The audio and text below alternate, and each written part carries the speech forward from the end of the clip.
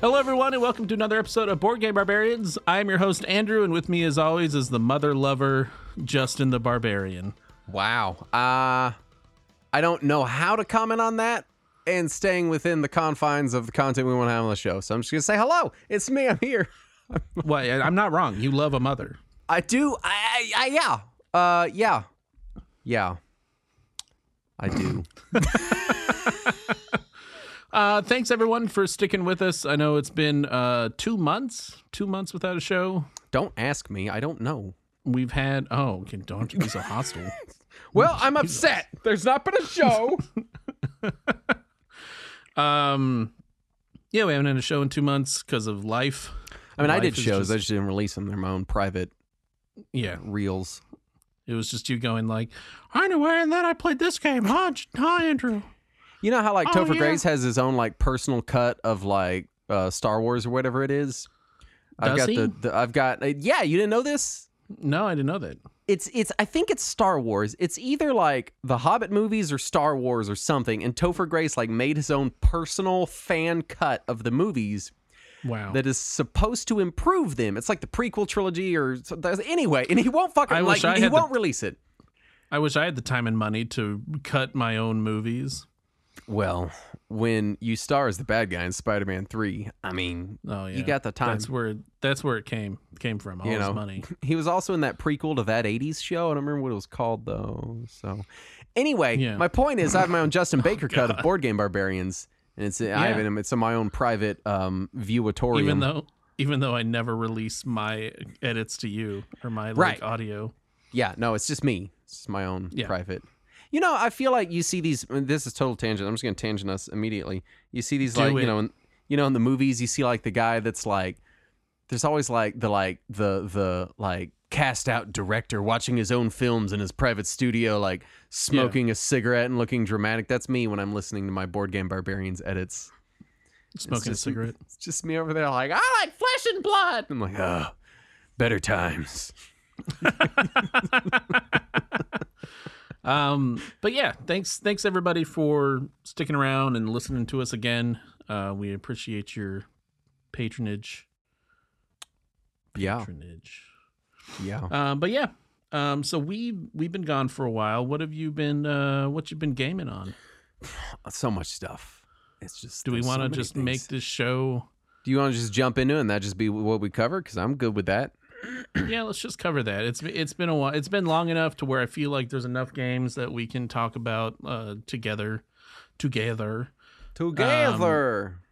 And we're not going to do board game news because I'm stopping that part of the show. That section is now done.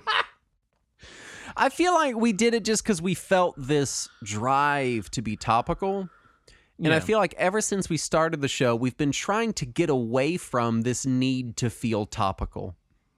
Right. Like, I don't feel like we care to feel topical. And I feel like I don't know if we talked about it on the show, but I feel like it's important because board games, one, they're so diverse that being topical funnels you into this, like the BGG Hot 100. And this is what you're talking about right here.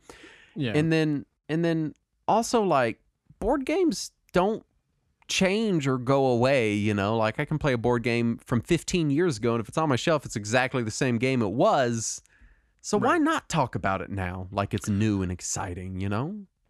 It's not like they're going to shut the servers down or something. Like, but they could come out with a new and exciting version of that game, like the first game I'm going to talk about. Nice segue. Yes. Thanks for that. Key to the Kingdom. Yeah. Oh, man. All right. So who was this? Restoration Games that did this? Restoration Games did a remake of Key to the Kingdom. And this wasn't like Kickstarter or anything. They just made this. This was kind of a... Yeah, they made it. They didn't kickstart it. I will say... Which is weird for Restoration Games. It is. It is kind of odd. I saw it and immediately hated the art. The art is trash garbage. Like, I don't think it's objectively bad art, but I think that Key to the Kingdom was kind of staunchly in that realm of like semi-realistic 80s fantasy style. Right. And that's what made that game, because it certainly wasn't the shitty gameplay, you know. It was this like art in this board, and the art on the board was as much a draw as the game. I feel like they did away with the cool 80s art for better gameplay. Yes. And now they have like this cartoony. I feel like they were trying to make it more accessible to kids. Yeah, it seems very family friendly, like overly family friendly kind of stuff. Overly family friendly. Where instead of the challenges being like, oh, you go over a spike pit or fall and die, now it's like, oh, tap dance with a centaur and and the glitter rains down. You know, like that's, it's all like kind of silly. What it is. Yeah. There's still a snake pit, but there's no like getting bitten by snakes or like. I thought you could say there's no snakes in it. They just labeled it as a snake pit. They're all rubber snakes. It's just worms, which are snake babies. Yeah, snake babies. But yeah, they did this overly kid friendly art style and not like mechanics, but theme style. Yeah, and I got to play it tonight. I forced somebody to play it with me. Oh no! How was it? I started out playing it incorrectly. Okay. And the way that we were incorrectly playing the game was not fun and brutal. Mm-hmm. Like, it was very terrible. Yeah. And then whenever I reread, like, I was like, we're doing something wrong because this sucks. Mm-hmm. Like, this is the fucking worst. Yeah. And I reread the rules and I was like, okay, so you have, in the original game, you had all of your items, right? You had, like, your net, your grappling hook, your food, your sword, your shield. Yeah. For anybody that doesn't know the original game. Right. You have a bunch of items. And the way they fixed it, so I guess the first fix is the original game was who finds the key and gets out first. Right. So you're traveling these different dungeons. You see if there's a key in there. No one gets to see what treasure you find in the dungeon. And then you try to subtly make it to the exit with the key and you win the game. And it's also worth pointing out the items were used to circumvent challenges on the board. So it'd be like, oh, instead, if you have the rope, you can use the rope to get over the snake pit. You don't need to roll to get past it. Yeah. Or like you can use the food with the giant and the giant will let you pass. Yeah. But you had the problem with the original Key to the Kingdom was once somebody got the key, it was pretty obvious that they had the key and they were making their way to the exit. Well, it's one of those games where you kind of circle around. So if there were 3 or 4 players and you were smart about it, you could sometimes get pretty close to the entrance before people are like, wait a minute, he has the key, you know? Yeah. And then once somebody has the key, it's a race to get to them to get the key from them. To take the key from them. You can steal it. Yeah. And once you realize what everybody's stealing, it becomes this kind of shitty fest of just stealing the key from each other. Will they put that quote on the box? Yeah, Key to the Kingdom by Restoration Games. Shitty fest - board game barbarians. Well, that's the thing is Restoration Games fixed that mechanic. Okay. So now we need a new soundbite then. Can you say not a shitty fest? Yeah, Restoration Games, not a shitty fest, Key to the Kingdom. There you go. There's the box quote. So now the new game has, for one, it has companions that you can gather. Okay. From a deck of cards, and the companions, along with your food, help you defeat different challenges. The challenges are easy to defeat without the companions once you figure out that you're able to use your items to adjust your rolls. Uh-huh. So each item has a different number that you can plus or minus your rolls with. Okay. And each challenge is just you rolling the dice to see if you complete it. So now the items are universal and the challenges are universal. It's all the same universal challenge. The challenges are different. Like in some challenges will be like but like it all the involves ice cave. Rolling a certain number. Yeah. Kind of like the originals did. It all involves rolling dice. So like the ice cave there's like 5 steps and you have to roll low on your first roll. And then in order to progress, you have to roll higher than the last roll. Mm-hmm. And then there's other ones that are like you have to roll the exact number, plus or minus. Yeah. Basic board game stuff. Right. And when you complete these challenges, you get a piece, like a puzzle piece of the key. There's 3 pieces to the key. Well, That's upsetting to me. But, well, let me continue. So they've removed the entire hidden element of who did or didn't get the key from the dungeon. Correct. Okay. So each person can get their own key to the kingdom. Mm-hmm. What happens is once you get a complete 3-piece key, and each challenge gives you a different piece, basically. Mm-hmm. You go to the whirlpool, and the whirlpool, I don't know why I can't say that word. There you go. You got it. Transfers you to who was the Black Knight in the original? I don't remember. I thought he was just called the Black Knight, but yeah. Basically, like he is the king of the kingdom. Okay. And your key allows you to fight him. Yeah. Okay. Can't be a king and a knight. So. Right. He's not referred to as a knight. Well, you could be. No, you can't. You can't be a king and a knight. They're two different titles. And then become a king. It's be a knight and then become a king. Right, but then you would cease to be the knight.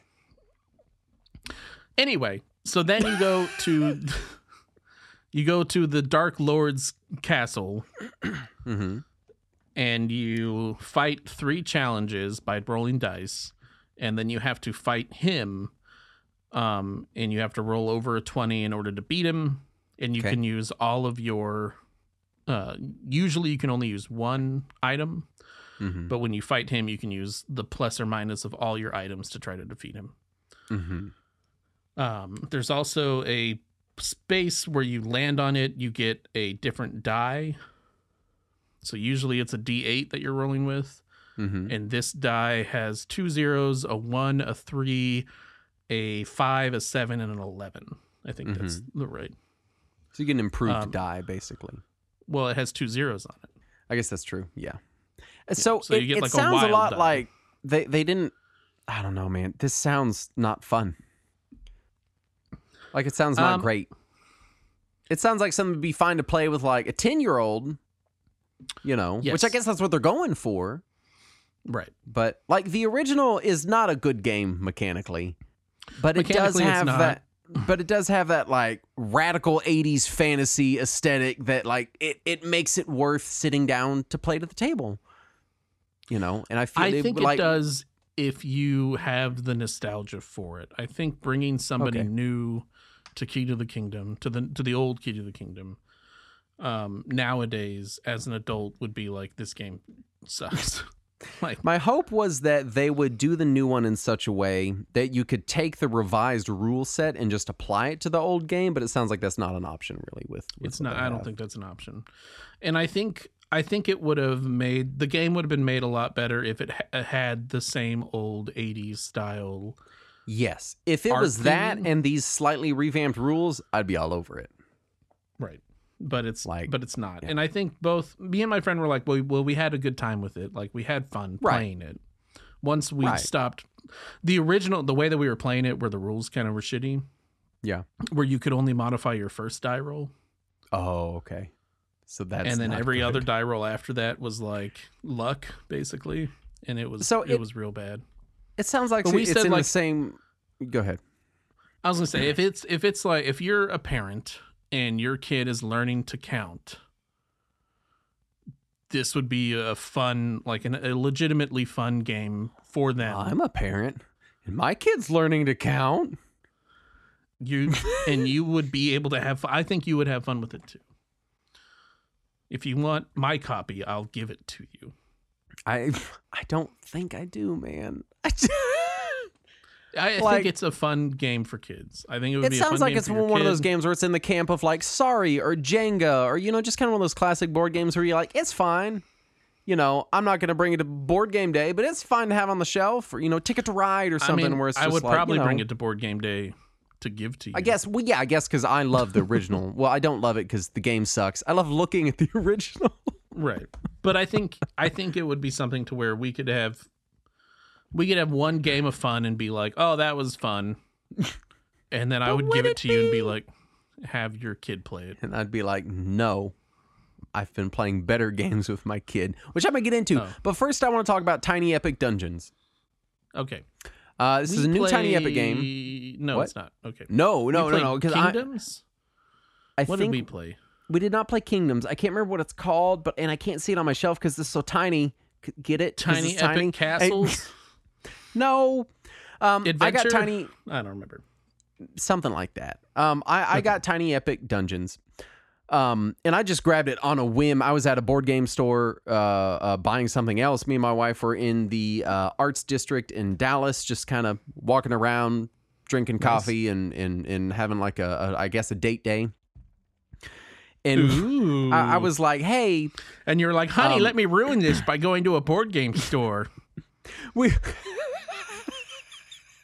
That is what I sound like when I'm with my wife. Yeah. I know. We were in the car.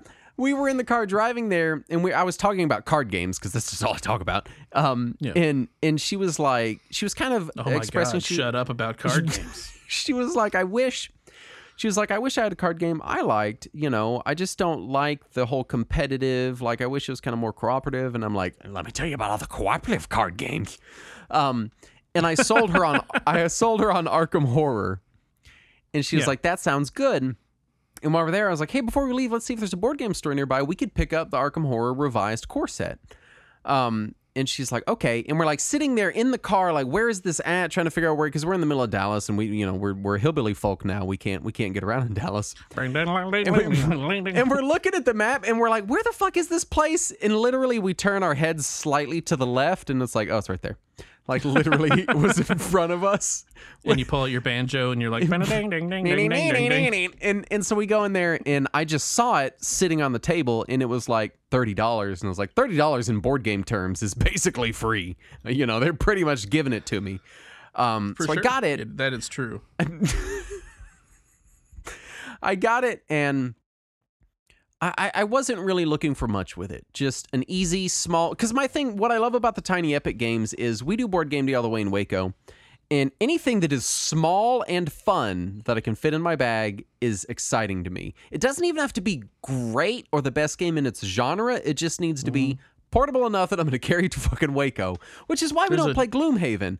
Because it weighs 75 pounds. There's somewhere, and I have to connect like a special, like a U-Haul to my fucking car to pull Gloomhaven to Waco.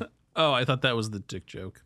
Oh, yeah. I got to put a U-Haul on my car to pull my dick to Waco.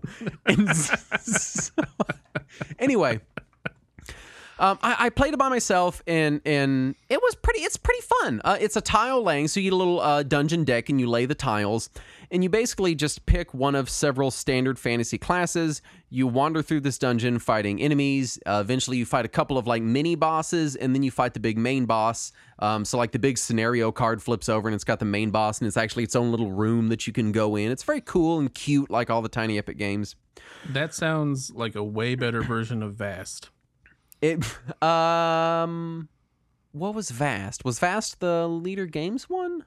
Vast was the Leader Games one where you flip over the tiles and you like are in a dungeon. Yeah, we didn't love that. What it feels like is a way better version of Dungeon Quest to me. You take that back. Which I knew would offend you. But that's what it feels like to me. It's very fun. It's very thematic. It's a pretty hard game. The dungeon crawl itself is pretty hard. I had a good time with it. I played 2 characters, and then I had a board game day with actually one of our Discord people in the Board Game Barbarians. How dare Discord. you? I know. Well, you were unavailable, so I just found someone, and all right. I'll talk more about what we played later. But while we were there, we played Tiny Epic Dungeons, just because we had played a bunch of card games. We played some Netrunner, and man, Netrunner's so good. It's just every time I play Netrunner, I'm like, this game is just so... It's so good, Andrew. It's so thematic. All I'm hearing is that you replaced me and you had a better time without God, me. I wish I could replace you because you're just so busy. So we played. He was like, "Well, what else did you bring?" I'm looking for like a card game palette cleanser. And I was like, "Well, I brought this Tiny Epic Dungeons." And he goes, "Well, let's play that." It was either that or the Duke. Those were the 2 small box games I put in there. Yeah. And we had a blast with it. It was cooperative, so we cheated pretty constantly. There was a lot of just like, oh, well, this happens and we lose. And I'm like, maybe it doesn't happen. When you're playing cooperative games. And halfway through the first dungeon, like we were losing so bad that we were like, hey, let's restart. And we had a pretty good time with it. We fought the dragon for the last boss, and it's I would say it's like a solid B+ dungeon crawler. It's not reinventing the wheel. It's not going to blow you away. If you're like super into Descent already, or you're a big Gloomhaven person, like you probably don't need it. But if you just want like a really good small box dungeon crawler, like I would put it in my bag next to something like One Deck Dungeon, which is another fantastic small dungeon crawler. It was a pretty good time. I almost bought the expansion for it and ended up buying other things. But all of this to say, I also picked up the Arkham Horror card game revised set and the first expansion in the Versed Investigator expansion, and some acrylic tokens and acrylic boards and 3 sets of matte clear dragon shields. No! What? So, Tiny Epic Dungeon, right? That's what it's called? Is the expansion Small Epic Dungeon? No, it is Tiny Epic Dungeon Stories. Lame. I knew it would break your heart. That's why I didn't say it. So I picked up Arkham Horror.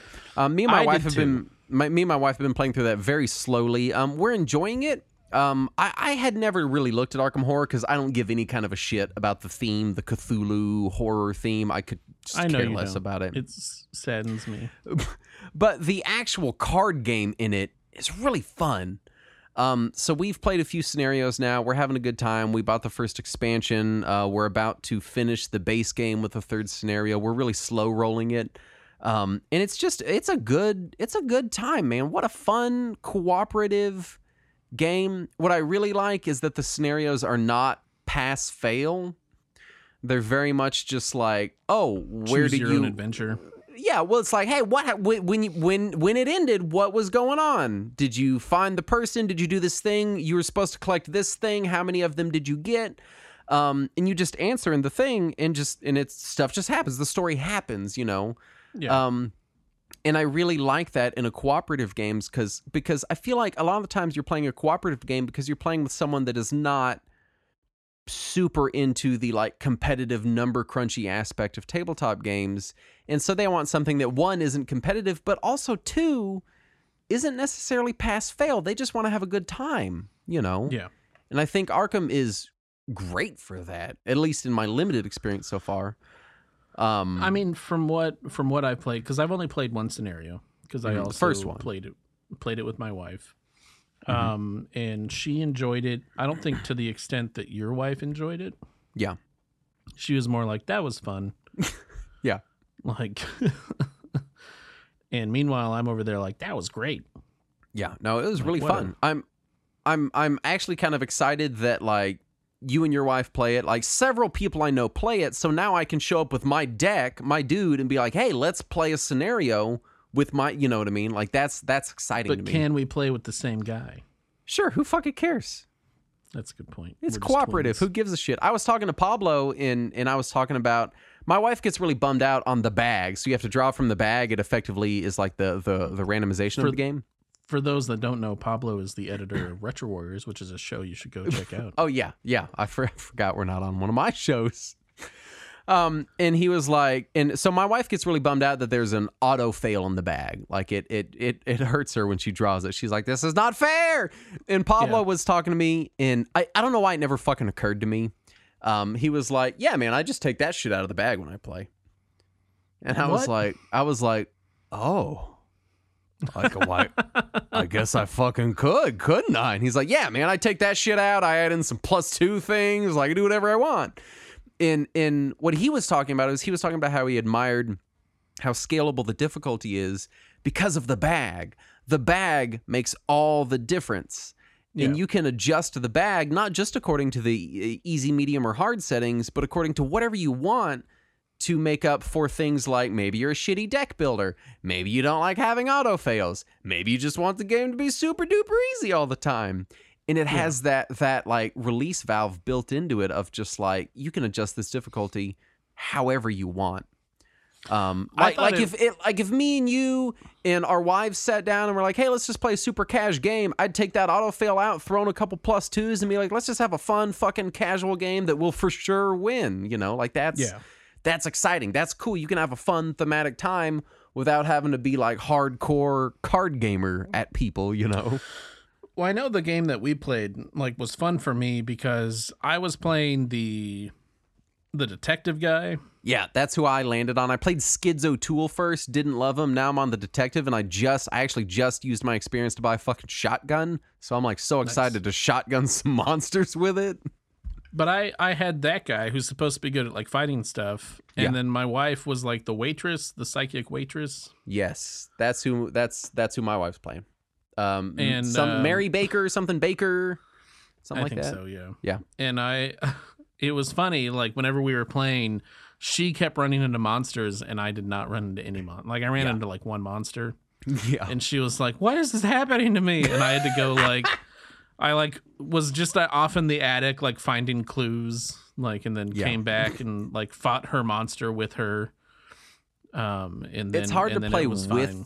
I've gathered that it's hard to play with someone that's playing the detective because the detective deck is like, he's like the Mario of Arkham Horror. He's the one that does everything pretty good. He's pretty good at everything. And it's hard for people that don't play a lot of card games to play a deck that is very good at a couple things and understanding that out of the gate. It's hard to have that understanding. Usually that's something you build up over time and you want to play just kind of a general good deck. And there's really kind of only the one in the base deck of just all around good deck. Well, I have like a weird history with the Arkham Horror deck building game because I had a friend that gave me the 2-player game 2 years ago. Yeah. He owned it. He was like, "Hey, here's a present for you. You can just have it." Mm-hmm. It's supposed to be the best deck building game like of all time, and to have fun. And then I never played it. Yeah. And then he asked for it back because they did an April Fool's joke where they released an expansion where all of the characters are dogs. Perfect. And he was like, "My wife wants that, so we're going to take it back from you." And I was like, "Okay." Yeah. And now I want that expansion. I'm sure it's crazy expensive. Probably. We're kind of doing the revised thing. I'm just going to buy all the revised stuff because I don't want to buy like the old release model of like, here's 8 different investigator packs and then a $30 expansion. Like, just give me the big box of the scenario stuff and the little box of the investigator stuff, and that's all I want. And so I'm buying in going forward, but that's where I am on Arkham. Did you have another game before I jump into? I've got many games to discuss. I wanted to talk about the tokens and the character card holders that you purchased for Arkham Horror. I purchased acrylic tokens and player boards from Team Covenant. And one, I bought it from them because I have many card game subscriptions through Team Covenant, so they're kind of already my go-to shop that I buy from. But they also sell these player boards, and they're themed according to certain expansions, right? Mm-hmm. And so each like Edge of the Earth expansion just came out. So they came out with like a white, snowy, Arctic themed player board that fits your card. It's got slots for their custom health and horror tokens, and then a little spot to put in your clue tokens and your money and stuff as you accrue them. And I'm really super into like Mesoamerican stuff. Right. And they had one board that was based on the Aztec expansion that they have. And so I bought that one because it looked fantastic. And my wife bought one based on some other expansion. I don't know which expansion it's for, so I couldn't tell you. But I really, what I've learned about myself is part of enhancing my card game experience is having very nice tokens and player boards and stuff. I like having that. It makes me think a lot about like people that play a lot of miniatures games, how they like having very nicely painted miniatures. It's the same kind of thing where it's just like having your game look nice on the table does make it feel good, like I don't want to say more fun, but it's very satisfying, it feels very premium, Premium. Very premium. I have a question for you about the tokens. Yes, and this is a comment on Team Covenant because I have the tokens for Flesh and Blood. Yeah. Did they come with the shitty paper? Oh my God, they did covers, and it's so many tokens. And I was sitting there peeling them, and like I felt like my fingers were going to start bleeding because they're like acrylics. They come with that masking tape on them. And then I figured out halfway through peeling that my fucking fingers hurt, and I'm like, oh my god. And then halfway through, I took one of the peeled off masking tapes and I stuck it to one that wasn't peeled, and it pulled the fucking thing right the fuck off. And I did the rest of them in like 10 seconds, and I was like, oh god damn it. I remember whenever I got the flesh and blood ones. Yeah. And I asked you about it, and you were like, oh, I made my kid do that. Yeah, I did make my kid peel all the masking tape off my tokens.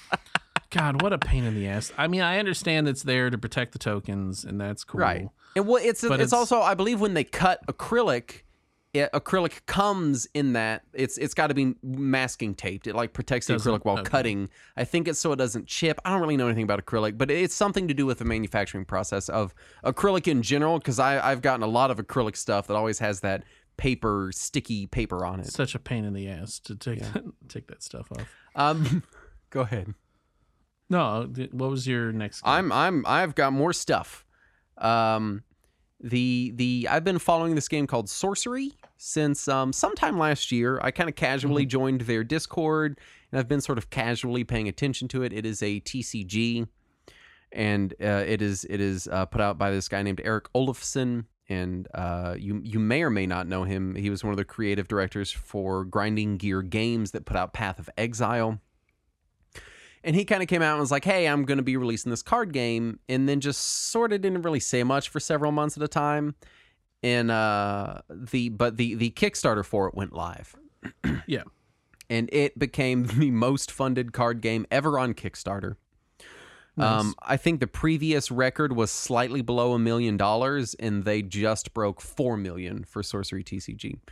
Jesus. So in the card game realm, very good, right? Obviously, other Kickstarters are significantly more massive, but for TCGs. And what drew me to it initially was the art.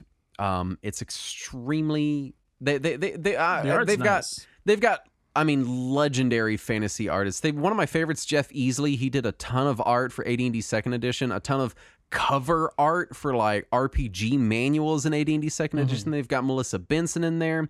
They've just got, I mean, absolutely megaton legendary fantasy artists making art for their game. And they have this, I guess it's a requirement, but all of the art for the game is not digital. It's a physical painting. And this is how card games used to be done back in the day. Because people didn't have, fucking Wacom tablets and stuff and Photoshop and everything. Yeah. And Wacom? Yeah, Wacom. The little drawing tablets. I always pronounced it Wacom. Yours sounds better than mine, but I like Wacom. Wacom sounds like a jerk off of some sort. Wacom. It sounds like the name of characters from like a sex-themed porn video game. Like Whack 'em and Beat 'em, like they're two friends that hang out with each other. Best friends, Whack 'em and Beat 'em. Anyway, so they've required that all the art for this game be real, physical, painted art. Yeah, that they digitize. That they then digitize, right? And that means a couple things. One, it means the art has a very distinct kind of old school sort of flavor. Also, because they're sourcing kind of old school fantasy artists. But also, it's taking them fucking forever to get anything done. Because it's so much slower than just fucking emailing a JPEG, right? But the art for it is just incredible. It is a grid-based TCG, so it is a trading card game with randomized booster packs. You on the grid, the mana system is you play physical land that goes into each slot, and then once there's a land there, it counts as your mana every turn, but you can also play a creature onto the land that you've now created for them to physically be on. And they brought in like they struck some deal with Frank Frazetta's estate where they've got Frazetta art in the game, and Frazetta's like, I mean, one of the most legendary fantasy artists ever to grace the planet. Is that the Conan guy? He did many Conan covers. He's pretty well known for doing a lot of pulp covers and stuff like that. He's one of those fantasy artists that, like, if you look up his most famous paintings, his most famous painting is Death Dealer by far that he's ever done. It was a Molly Hatchet album cover. If anyone fucking knows Molly Hatchet in 2022, I doubt it. I'm sure somebody knows Molly Hatchet. But it anyway. But what excited me about the game, because I already play so many card games that it's like, how do I have the time? Well, let me tell you how I have the time. It enforces this certain level of casual play, right? Yeah. One, they stated up front, they're like, hey, we aren't looking to make a balanced competitive card game. It's just a fun card game, crazy art, let's have fun, have a good time. But then they have a few rules. So in deck building, the rarity of a card determines how many of it you can have in your deck. Mm-hmm. And what that means is the rarer cards are going to be better, but you by default have to have less of them. And so it means that your more powerful cards are going to be substantially less consistent throughout the course of a game. Which they have in, like, Magic. Well, no, you can have 3 of any rarity of card in Magic. You can't have Planeswalkers. Yeah, I guess for that, but I mean, you could still have them, but when you play them, they destroy previous iterations of themselves, don't they? And then, like, as far as what is the highest rarity in Magic? Mythic? Is it Mythic? I think so. Like, you can have a full playset of Mythic cards. In Sorcery, it's like, oh, our highest rarity you can have 1 of in your deck. It's called Unique. That's the rarity you can have 1. So it kind of limits it a little bit that way. Also, it's a 2-deck system. So all of your locations, your sites, are their own separate deck. And at the beginning of the game, you draw 3 cards from your spellbook, which is your creatures and spells, and 3 from your site deck, which is your locations that you play that count as your mana. And on your turn, whenever you start your turn, you choose whether you want to draw from your spellbook or your sites, which one means you always have access to mana. As much or as little as you need, which is great. That's just fantastic. And all of the sites have abilities on them when they come out, so you can kind of play around there. But that also means that you rarely go through your whole deck in a game. It would be very strange were you to go through your entire spellbook in a game. So you can only have one of the rarest each of the rarest cards in the game. And you're not going to go through your whole deck in a game. And what that has kind of played out, because I've played a few games of it now, is that every time you play your deck, it's almost like you're playing different decks because you see totally different cards. You're like, I didn't see this card at all last game. This is crazy. I didn't even know this was in my deck. And it creates a very kind of, it reminds me a lot of the way, like, I feel like we all played Magic when we were like 12. You know? Yeah. Of just like, here's my random shit. I'm going to put it in a fucking deck. I'm not worried about consistency. I don't know. Every now and then there's some crazy bomb card. It's just fine. It's fine. It's great. And I'm very excited about it. You say when you're 12, but that's like an experience for me when I was 18 because I didn't start playing Magic. Well, I was 12 for me.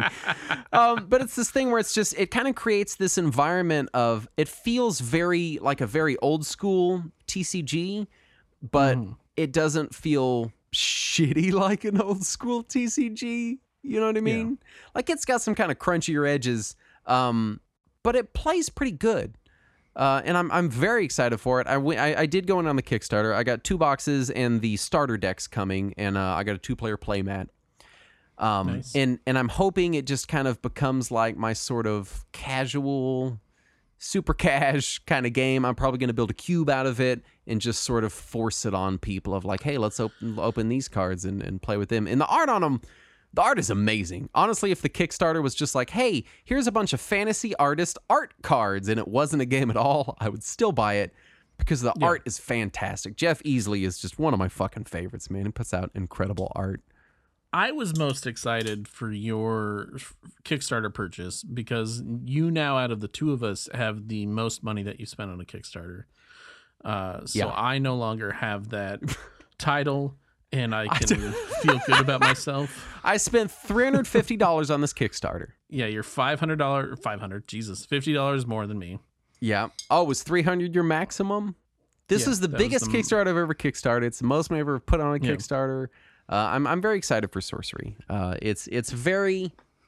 I feel like it's very specifically looking for people that are like, oh, are you like a long-time card game player, but you don't have time to keep up with like a heavily competitive game, or rather more than one heavily competitive game, because I play Flesh and Blood, then here's a game to just kind of kick around. It'll be fun. I'm very excited for it. It's going to be a good time. Before you get into your next thing, because I don't really have much more to go on. I have so much more. I've done literally 3 out of my 7 items. Yeah. Well, I mean, I bought another Unmatched. I bought the Marvel Unmatched that comes with Luke Cage, Ghost Rider, and Moon Knight. Every time I see Unmatched in the store, I'm like, I hope Andrew bought that one. I can't wait to play that when he brings it to Board Game Day. I own it all except for the Buffy the Vampire Slayer one. Yeah, well, I don't really care about that one, but no one does. That's good. I assume. I bought it. I haven't gotten to play it yet. I bought it, sleeved it, and it stays in its own box because I don't have room for it in my other boxes, because the miniature for Ghost Rider is so fucking huge that it will not fit in my Plano box that I have all my miniatures. Is it because he's on a motorcycle? He's on a fucking motorcycle, and then there's like fire coming out of it. Flames. Yeah, there's like flames coming out of the back of it, and I'm like, this thing is so huge that it's not like, it's astounding that I can fit 3 Raptors in a Plano box. Yeah, but I can't fit fucking Ghost Moon Rider. Knight's like jumping in the air with like moons coming off of him, and then Luke Cage is doing whatever the fuck he's doing. But like, I can't fit him in a Plano box, so I have to haul another box around with me. Oh boy. Yeah. You could just draw a picture of Ghost Rider on a quarter and just throw it in your fucking box, and I mean, all that matters is the cards, I've defaced U.S. currency, and that's a federal crime. I don't want to admit to that on the air. So just but yeah, so I've gotten that. I haven't gotten to play them yet. I'm really looking forward to it. Moon Knight looks like a fucking trip. Like, he's got weird 3 deck. different. Yeah, he's got 3 different player cards. Oh, weird. So every character has a single player card, and Moon Knight has 3 different player cards for his 3 different personalities. I love Moon Knight because, and I don't know if he's always been depicted this way in the comics, but he's basically just like, oh, it's a crazy person. Like, so he's always interesting, whatever happens, you know. Yeah. I'm excited for next month, I believe. Batman Arkham City Chronicles Season 3 hits Kickstarter. Yeah. It comes with a revised manual. Oh, it only took them how long to fix the fucking manual? Like 3 years, 4 years. Which you can get. They've released it publicly. Yeah. Okay, digitally. Well, that's good. So you can already download that. So I can already download it, but I want a physical copy because I'm insane. And it also comes with the Season 3 is going to have an RPG, a Batman RPG, which I'm looking forward to. And then they've already released that they're going to release more boards, right? Which they didn't do in Season 2. So I'm looking forward to Season 3. I'm probably going to get into that. Well, I just hope you spend $351 on it, because then I'll spend $351 on it. That way, I'll take the title of the most spent. I want to talk about an RPG, and that is the Root RPG. Yes, I told you about that.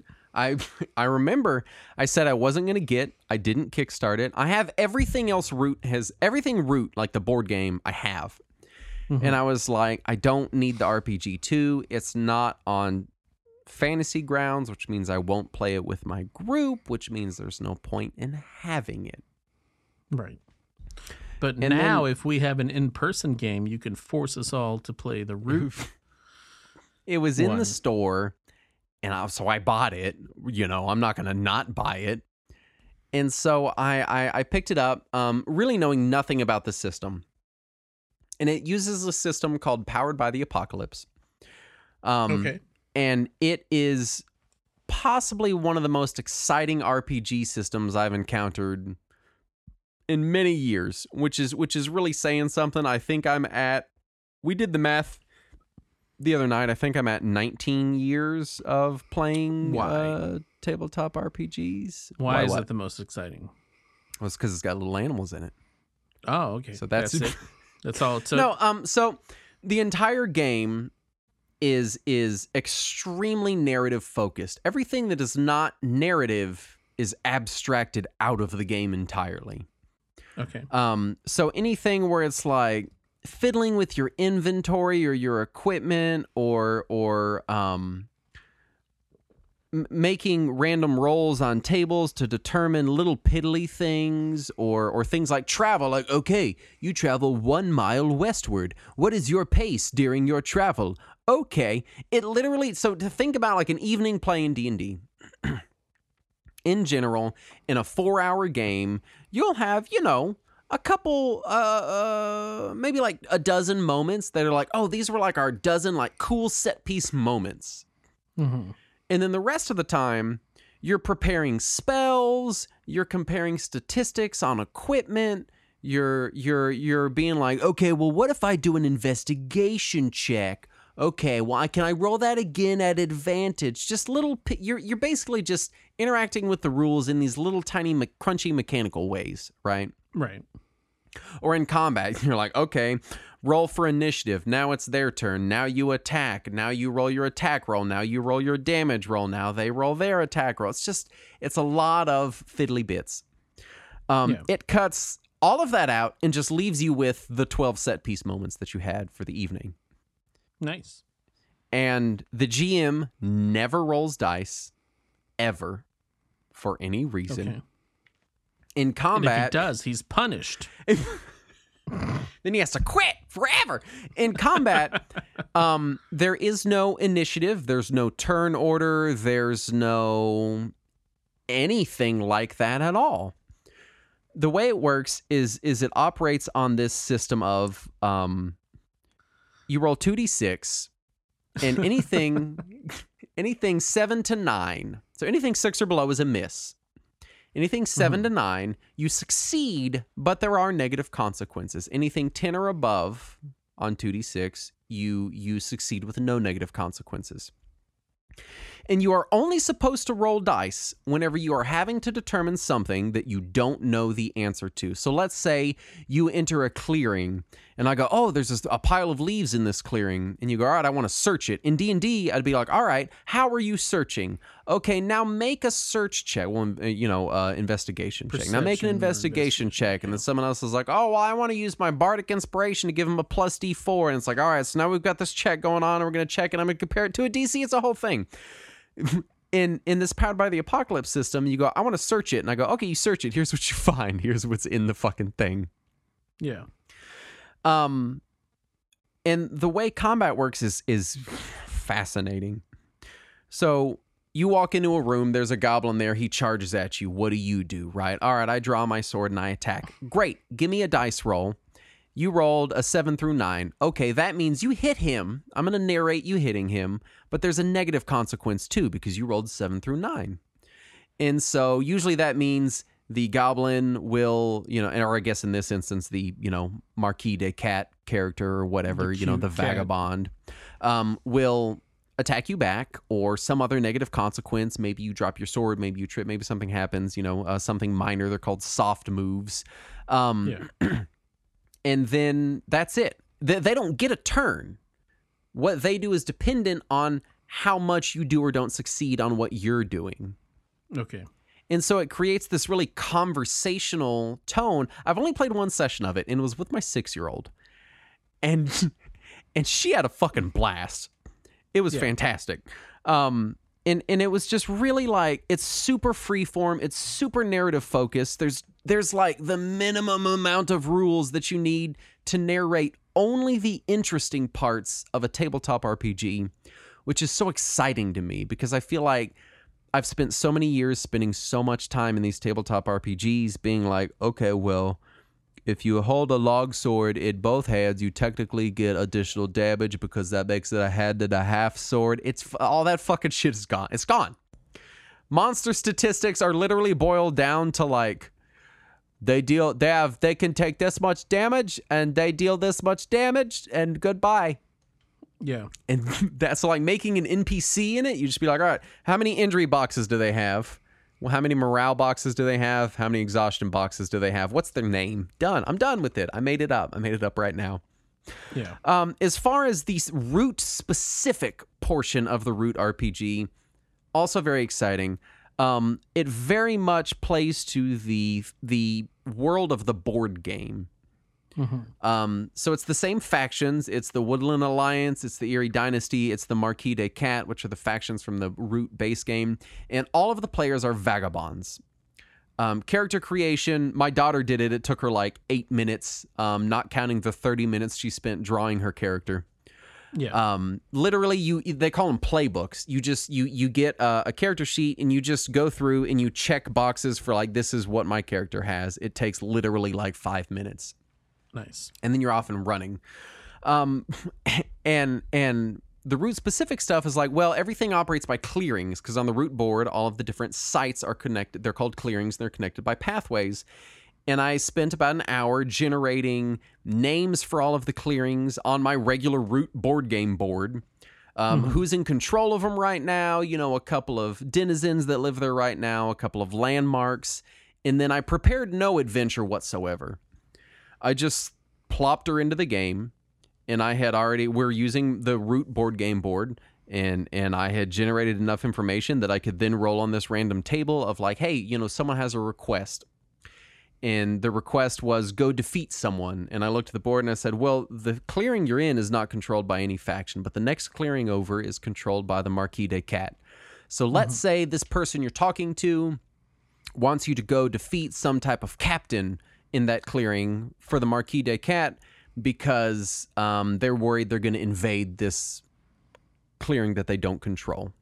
And of course, I didn't narrate it that way because that's extremely boring. But in my head, that's what I did, right? She goes over there. Right. She ends up defeating the guy, sneaking into a guard tower. She chases him off. And so now she has changed the ownership of that clearing on the board. And so it creates this scenario of you're kind of individually acting out like small portions of what you're doing in the overall Root board game, if that makes sense. But it's just really good at creating this world that you can jump in and play without any prep or anything, and you can have these different forces and factions ebbing and flowing in a way that is interesting, built into a system that is completely focused on narrative.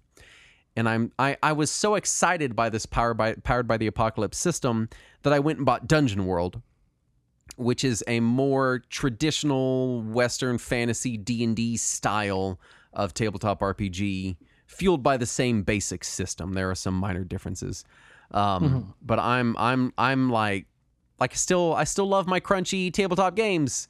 But man, this is I'm very excited about this system. This whole Powered by the Apocalypse system, as far as like running super light, casual, fun games that get immediately to the action and skip all of the bookkeeping and the BS and all of that crap. I just cannot wait to experience more of what the Powered by the Apocalypse system has to offer. I do think I read that it was based on partially an older system called the Burning Wheel, but I don't really know how much of that is brought over or not, but it's quite exciting to me. Anyway, all this to say, I'm just really excited about this Powered by the Apocalypse system. I'm excited to inflict it upon you this weekend. That's my plan. I don't know if I want to run Dungeon World or just toss you into Root RPG, either way. But it was my 6-year-old daughter's kind of first experience with a actual tabletop role-playing game. Right. And I was a little concerned because I bought the book the other day and she looked through the playbooks and was like, I want to build a scoundrel.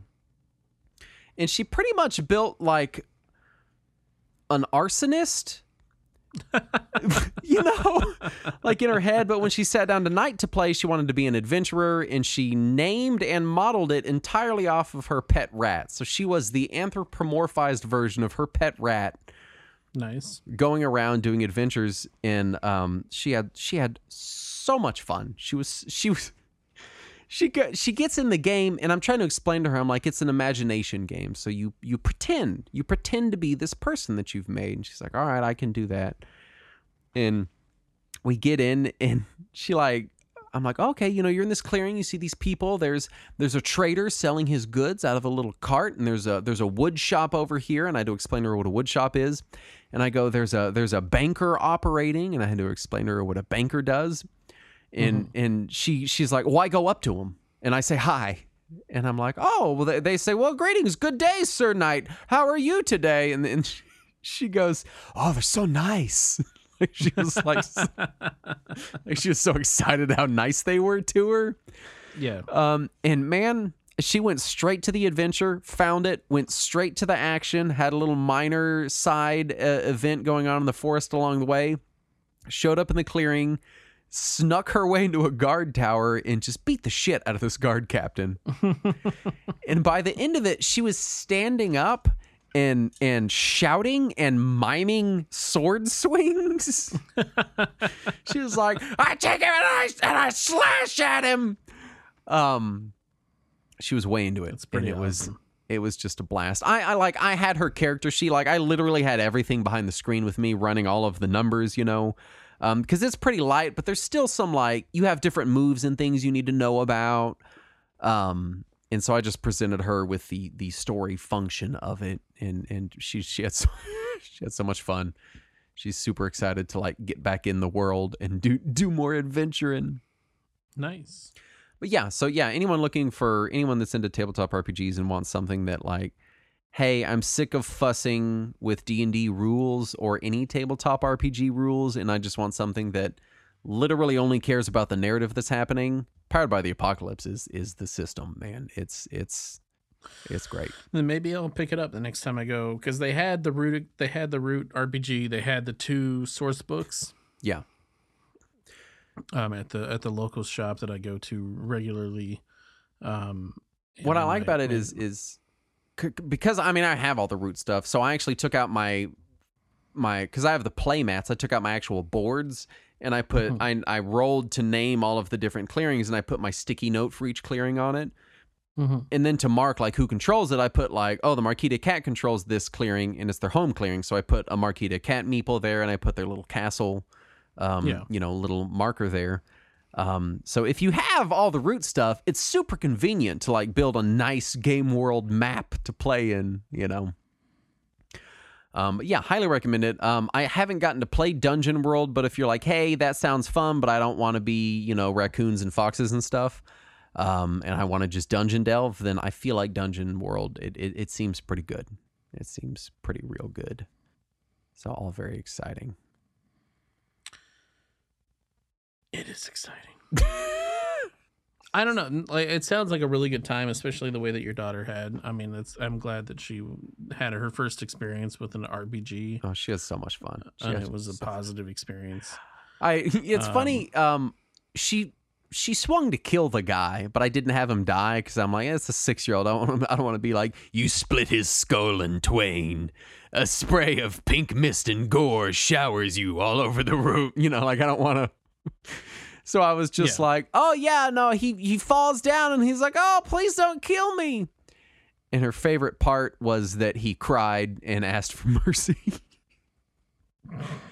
And then while she was brushing her teeth, she invented another character named Ratacat that eats people's turds, and then made up a song about him. So, the trials and tribulations of being 6 years old, I guess.